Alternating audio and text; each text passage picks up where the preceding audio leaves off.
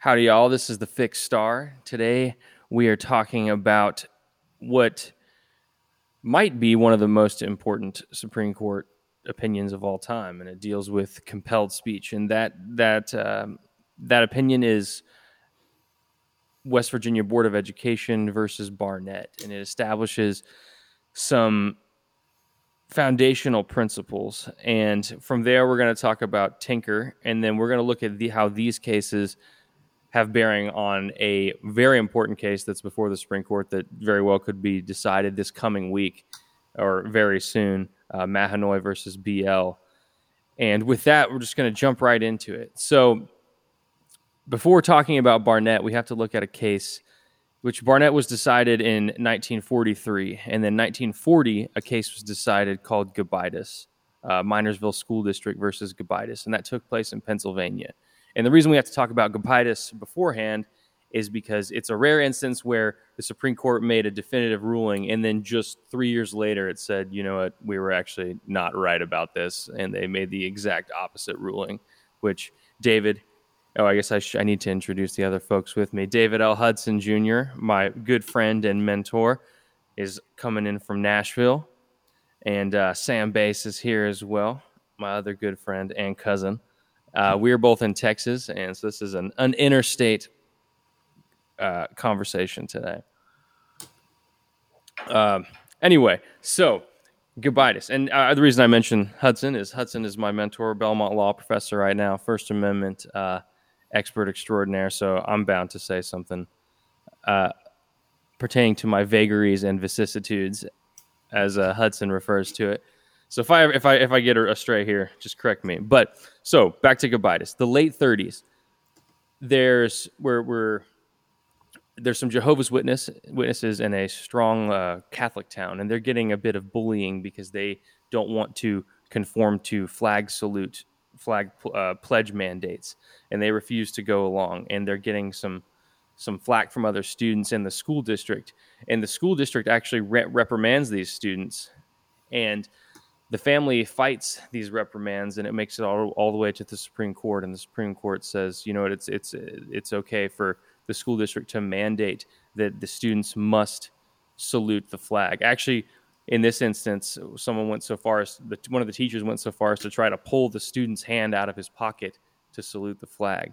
And the reason that these students didn't want to salute the flag is they were Jehovah's Witnesses, and the Jehovah's Witnesses take the admonitions to not idolize symbols or graven images in the Bible very seriously.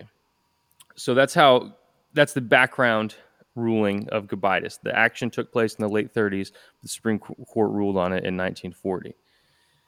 Now, if we look into the 40s, during the fervor of World War II, West Virginia actually passed some statutes to the effect that it mandated students must salute and must pledge their allegiance to the flag as a matter of law, not just school policy, but actually as a matter of codified law. So in Barnett, similarly, Jehovah's Witnesses students now in West Virginia, not in Pennsylvania, find themselves in the exact same situation. And actually, I'll go ahead and read the specific verse that was cited in the case as not, and they use the King James version in the case, but I'm looking in the ESV. It's a little more easy to engage with. But it says in Exodus 20, verse 4 through 5, actually I'll go through 6 because I think it gives good context, but it says, "You shall not make for yourselves a carved image or any likeness of anything that is in the heaven above, or that is in the earth beneath, or that is in the water under the earth. You shall not bow down to them or serve them.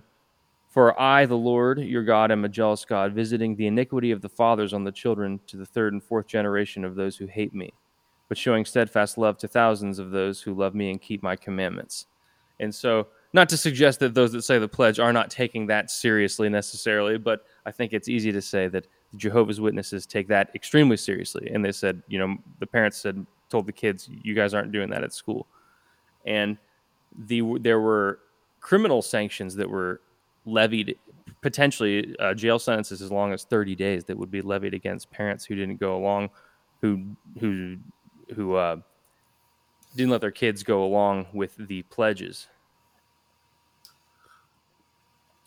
So when this case went all the way to the Supreme Court, the court looked at this case and said, "Look, this is compelled speech." And even though in Gobitis, you can see how after the Gobitis ruling, the legislature in West Virginia might have said, "The Supreme Court just ruled on this. It's okay for us to want to establish nationalism, establish feelings of patriotism in our students." Actually, I have. Let me see my notes here. What some of the reasoning put forth was to teach, foster, and perpetuate the ideals, principles, and spirit of Americanism, and increase the knowledge of the organization and the machinery of the government.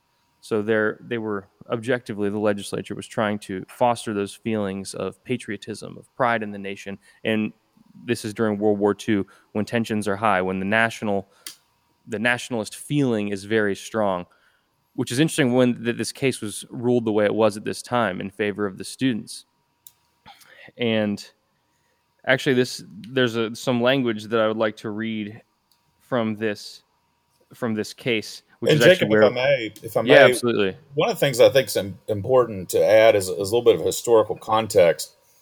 So after the Gobitis decision, there was widespread public opinion that Jehovah Witnesses were traitors and they were not loyal to the United States of America, who was fighting the axis of evil.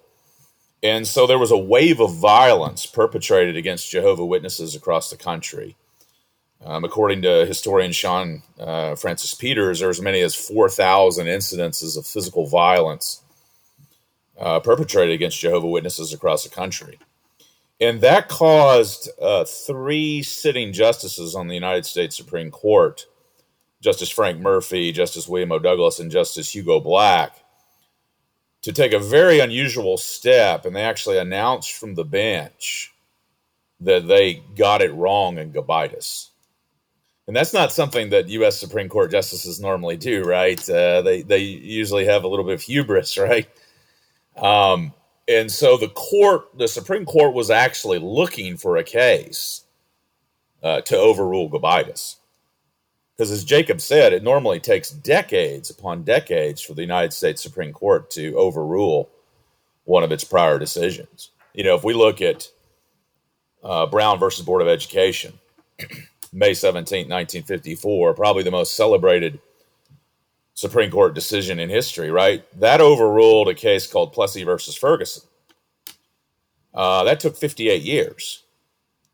So the fact, as Jacob said, that the Supreme Court in Barnett overrules one of its prior decisions only 3 years before is really unheard of.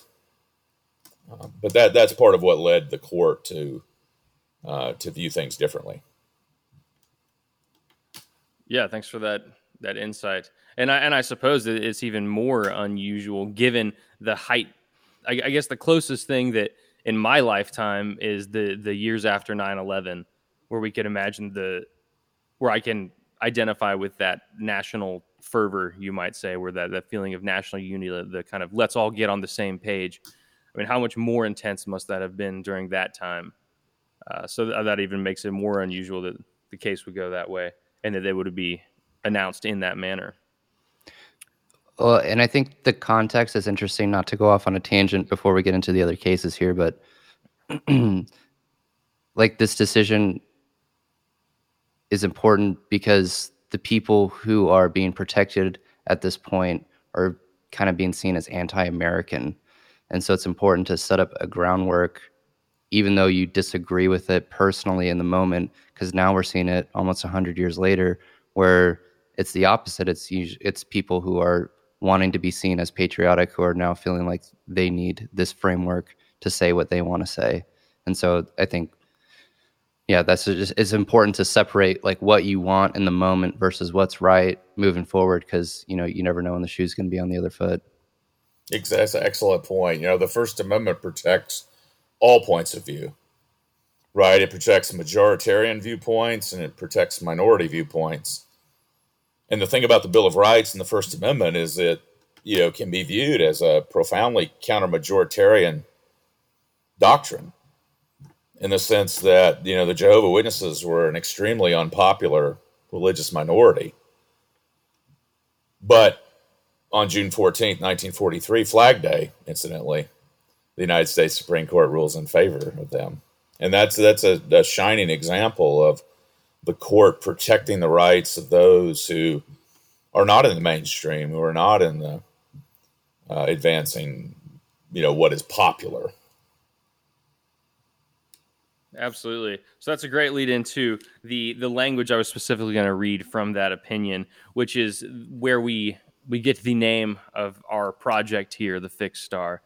And Justice Jackson writes, "If there is any fixed star in our constitutional constellation, it is that no official high or petty can prescribe what shall be orthodox in politics, nationalism, religion, or other matters of opinion, or force citizens to confess by word or act their faith therein." Now, that's just first of all, just the language there is beautiful. And Hudson, we've talked about this ad nauseum, but man, what a writer! Yeah, it's Justice Robert Jackson.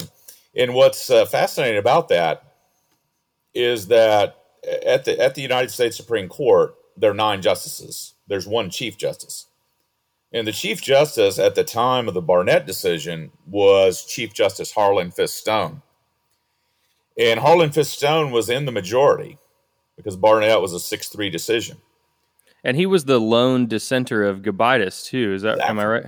Exactly. He's the lone dissenter in Gobitis. So many people speculated at the time that Chief Justice Stone would want to assign the opinion to himself and he would write it. That's one of the great powers of the Chief Justice of the United States Supreme Court, is that if the Chief Justice is in the majority, he or she can take the case for himself or assign it out to another justice in the majority. And I think for society's benefit, Chief Justice Stone assigned the opinion to Justice Robert Jackson. And as Jacob alluded to, Justice Jackson is probably the greatest wordsmith that we've ever had sat on the United States Supreme Court. I mean, the language, that fixed star language is just majestic. And every time I read that, it gives me chills. Yeah, it's a beautiful piece. And actually, there's some other language of his I'd like to read from there. And so this is from a portion where he's describing, he's addressing the issue kind of, what's the big deal about forcing someone to salute a flag or to say the pledge? Like, is it that big of a deal to where we actually need to have this protection? And he notes the significance of symbols. And he's talking about that issue, and he says, "There's no doubt that in connection with the pledges, the flag salute is a form of utterance. Symbolism is a primitive but effective way of communicating ideas. The use of an emblem or flag to symbolize some system, idea, institution, or personality is a shortcut from mind to mind. Causes and nations, political parties, lodges, and ecclesiastical groups seek to knit the loyalty of their followings to a flag or a banner, a color or design." And so, and he goes on. I'm going to stop there, but he's noting the weight of these ideas and how important something seemingly benign. I mean, Sam and I don't know what this was like when you were a kid growing up. Did you say the pledge at school when you were a kid? I did. Yeah, we went to the same schools, so, but I didn't really think about it very much. It almost became like a perfunctory utterance. I mean, I think I also had chapel before school sometimes, and there's sometimes you say the Lord's Prayer and it's very meaningful, and there's sometimes you do it and it's like tying your tie. It's just a thing you do. So I guess I'm just noting that it's interesting. I think we don't think about the kind of liturgical power of things a lot, and it's interesting. These kids very much did, or at least their parents did on their behalf, and they were forced to. So, and as the justice notes, these symbols are not benign, they're not arbitrary, but they're endowed with great meaning. And part of that meaning is the flag protects even your ability to not pledge your allegiance to it. So I think we've talked enough about Barnett. I wanted to ask you to share a bit about Tinker with us, and I should mention for those who might be listening to this that are unfamiliar with David. He literally wrote the book on the subject, Let the Students Speak, a great book, great treatise on the issue of school speech. And with that, if you want to tell us a bit about Tinker. Yeah. So, we just talked about Barnett, and Barnett was important for, two fundamental reasons. One, it established that students have some level of First Amendment rights, right? The First Amendment is in play now. And it's also important because the court established, as Jacob said earlier, the no compelled speech doctrine, right? The state couldn't force these students to utter the pledge, right? So normally when we think about the First Amendment, we think of somebody speaks and then they get punished. But Barnett established that the First Amendment also protects us from being forced to speak. But what Barnett didn't do is it didn't give us a clear standard. Right, how do we know when public school officials violate the First Amendment? Well, it took about 25 years until we got Tinker versus Des Moines Independent Community School District in 1969 that the United States Supreme Court actually laid down a test for determining when public school students violate the First Amendment. The Tinker case began in December of 1965 when a group of parents and children met at the Eckhart home in Des Moines, Iowa, to discuss various ways to protest U.S. involvement in the Vietnam War. And at that meeting, someone, it's not clear who, but someone raised the idea, well, let's have the public school students wear black peace armbands as a form of symbolic speech to protest U.S. involvement in the Vietnam War, to support Senator Robert Kennedy's Christmas truce, and to mourn those who had died in the conflict.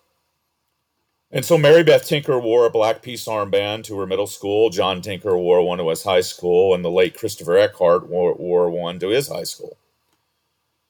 Public school officials in Des Moines, Iowa learned of the impending black armband protest, and they quickly passed a no black armband rule.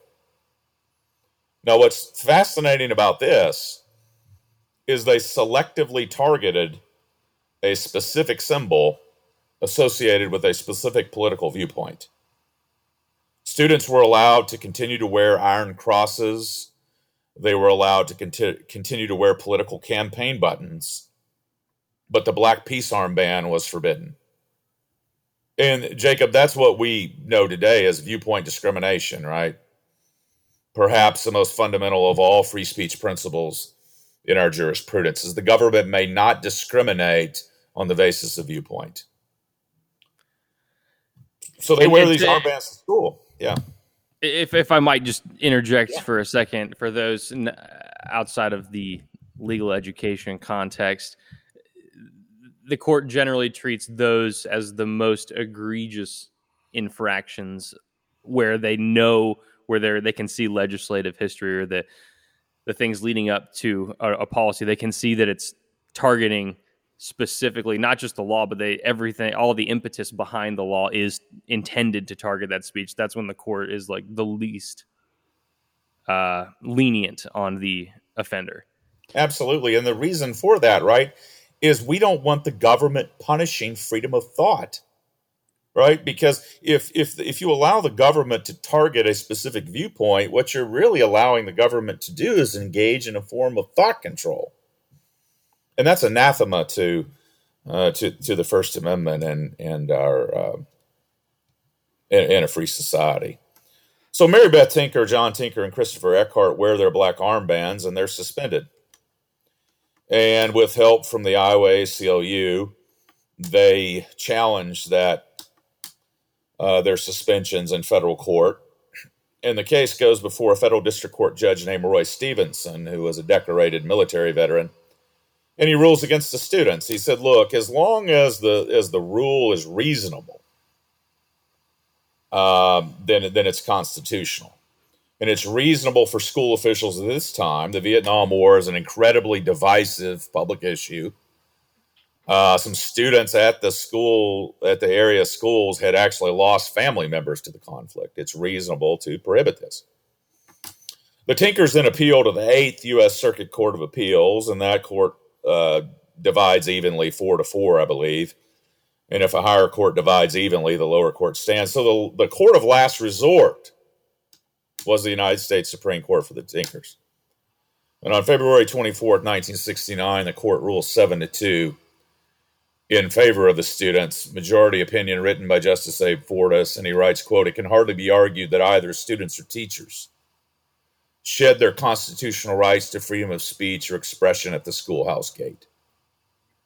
And he said that students are persons under the Constitution, and they give us a test.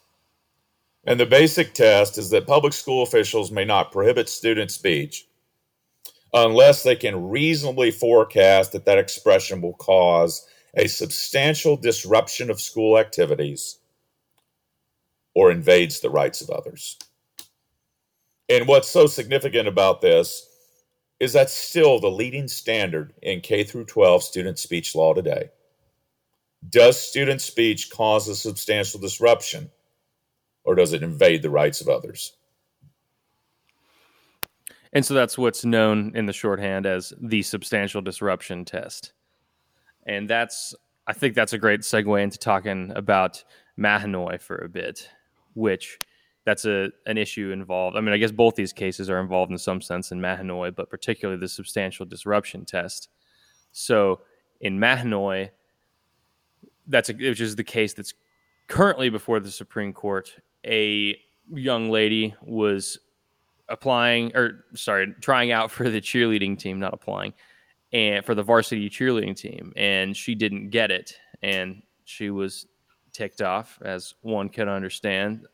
And so she was down the street, not on school campus, and she uploaded a Snapchat saying, I think something like F cheerleading, F the school. That's kind of just kind of pissed off rant, which I'm glad my pissed off rants from my age, from my youth, are not recorded anywhere.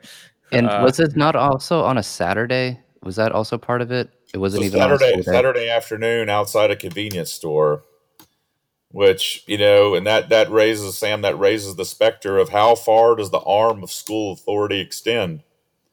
Right. We know that public school officials could punish her for dropping F-bombs in the school hallway or in the school classroom or even in the school gymnasium or cafeteria.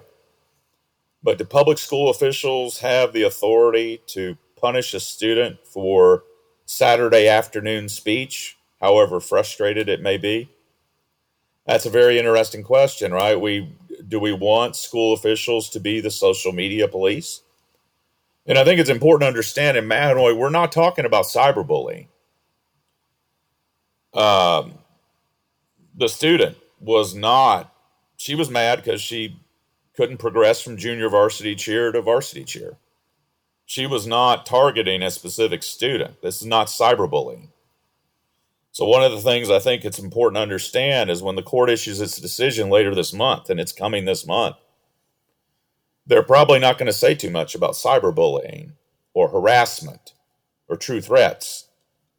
In those areas, public school officials are probably at the zenith or the peak of their regulatory power. But it's very questionable to me, first of all, whether this Snapchat, as Sam says, which was issued on a Saturday afternoon, caused any type of substantial disruption. It didn't prohibit anybody from cheering. The school district keeps claiming team cohesion, and it upset the morale of the team. Well, I played high school basketball. I know Jacob played high school basketball. Probably not as well as me, but he played high school basketball. I mean, I heard more F-bombs in the huddle from my coach or in the paint when I was getting an elbow from an opposing player than Brenda Levy said in a Snapchat video. I mean, are we really going to get to the point where we're going to criminalize or punish the use of foul language when it's completely off campus? I just can't imagine that that's a substantial disruption. At oral argument, both Justice Stephen Breyer and Justice Sonia Sotomayor made that very same point in oral argument. How is this a substantial disruption? Well, and I think obviously it's important because social media is not going anywhere. And then in light of the last year with classes being pretty much entirely virtual, it's like where is the school gatehouse now? Is it in the student's living room where they're attending a class on their laptop?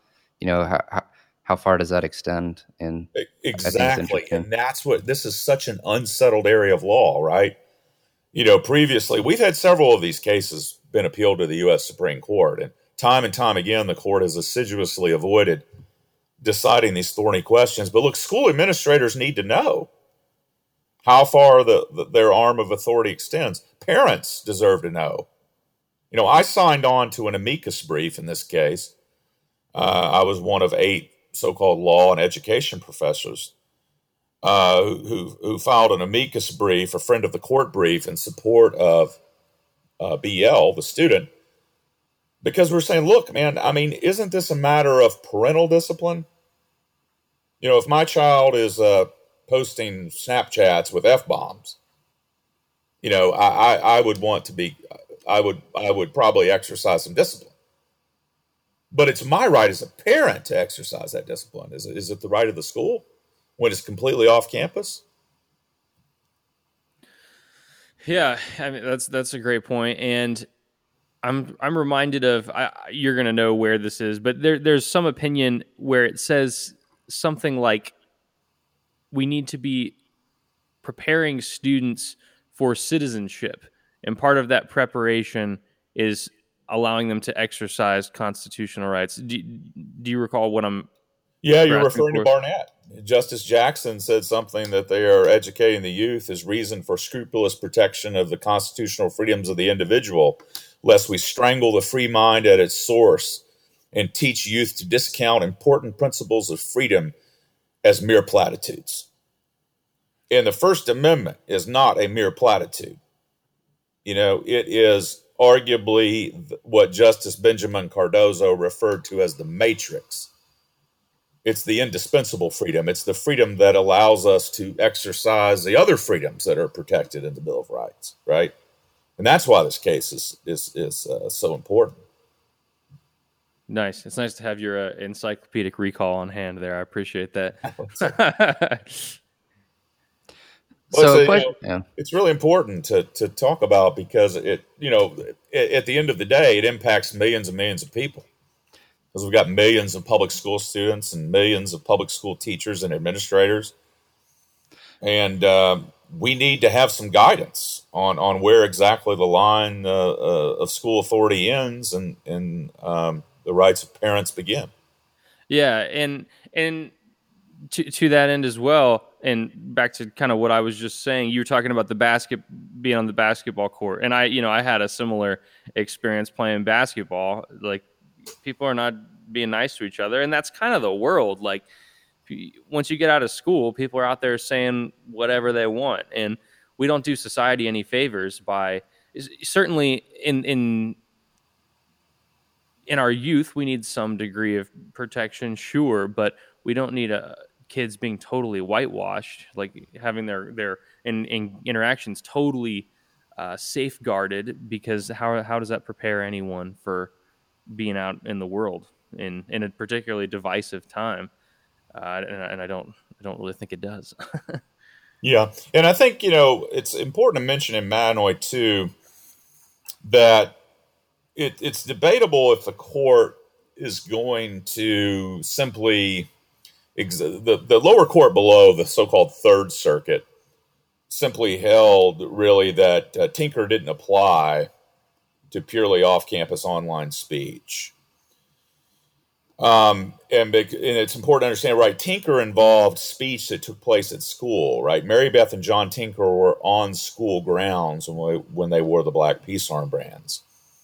And one of the arguments that the ACLU of Pennsylvania made in behalf of student BL is that, she was not a student at this time, right? She was somebody who should receive the full panoply of First Amendment protection. She wasn't even on school grounds.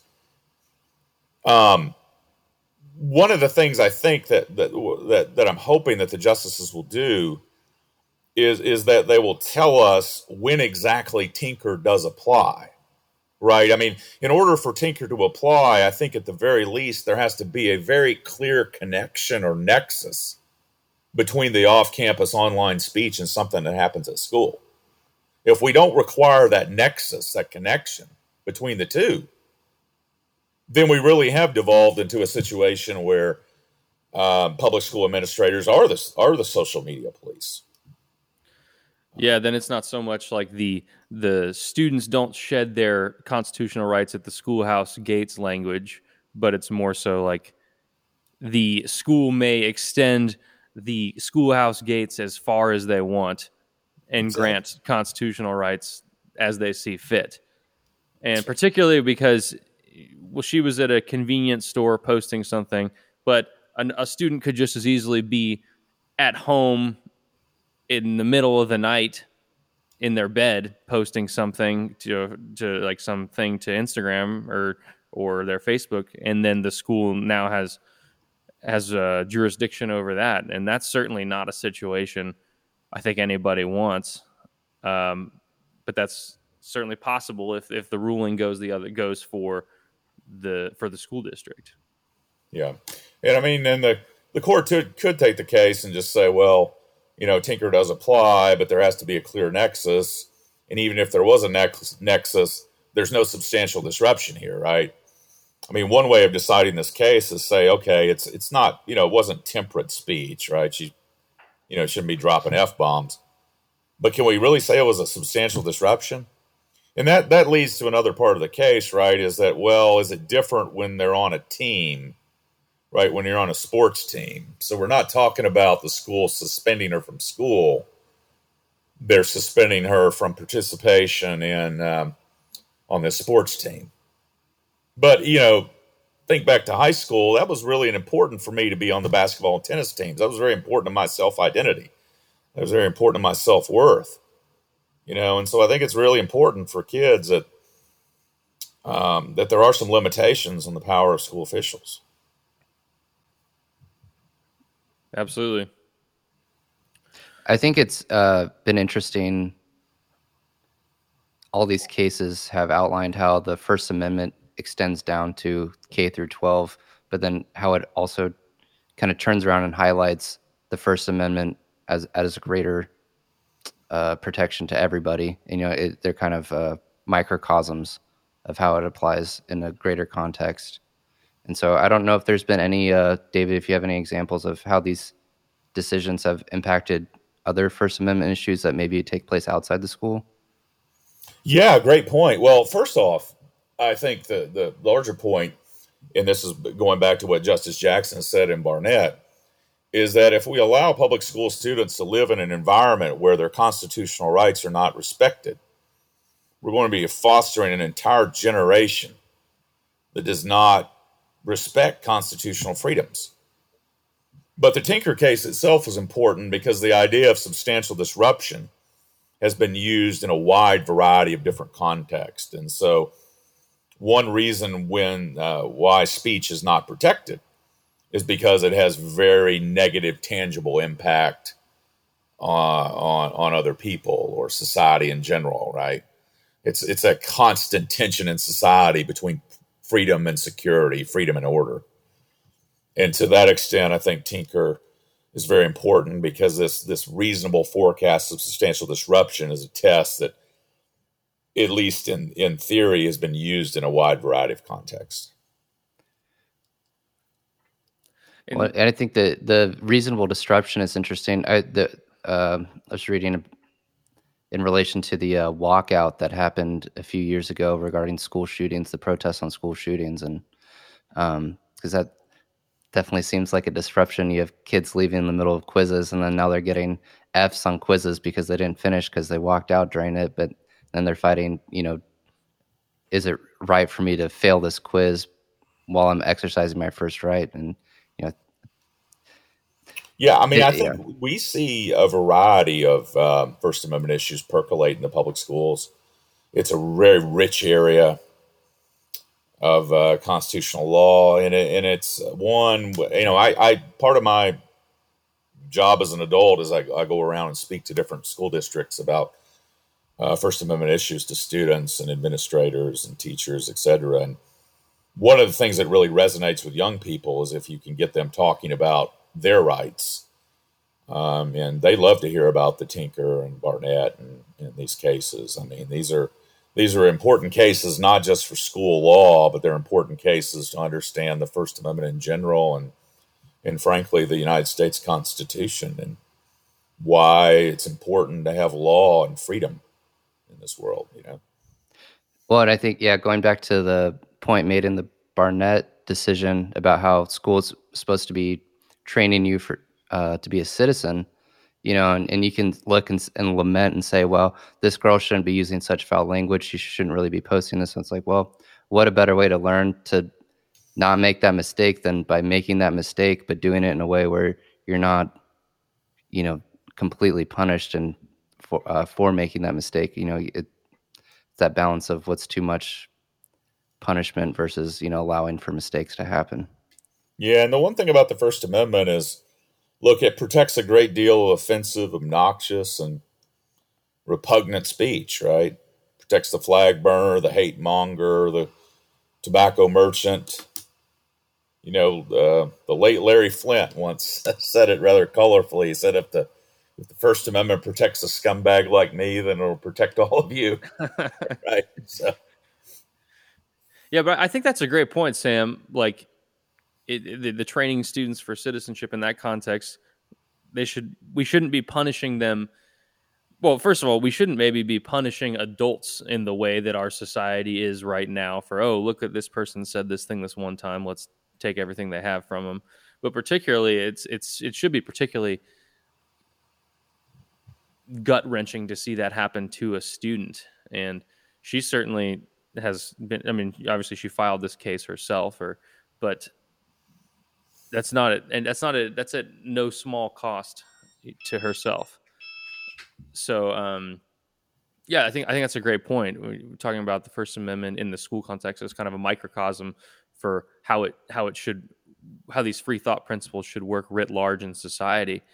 That's a great point. It's a great thing to be aware of as we watch this case progress. Well, we're kind of at our target time limit for this chat. I think we covered the ground we want to. So thank you, everyone who tuned in to listen. And Sam and David, great talking with you. And we'll be doing it again sometime soon. Look forward to it. It's fun. Sounds good. Yeah. All right. Until next time, this is the Fixed Star. Thanks.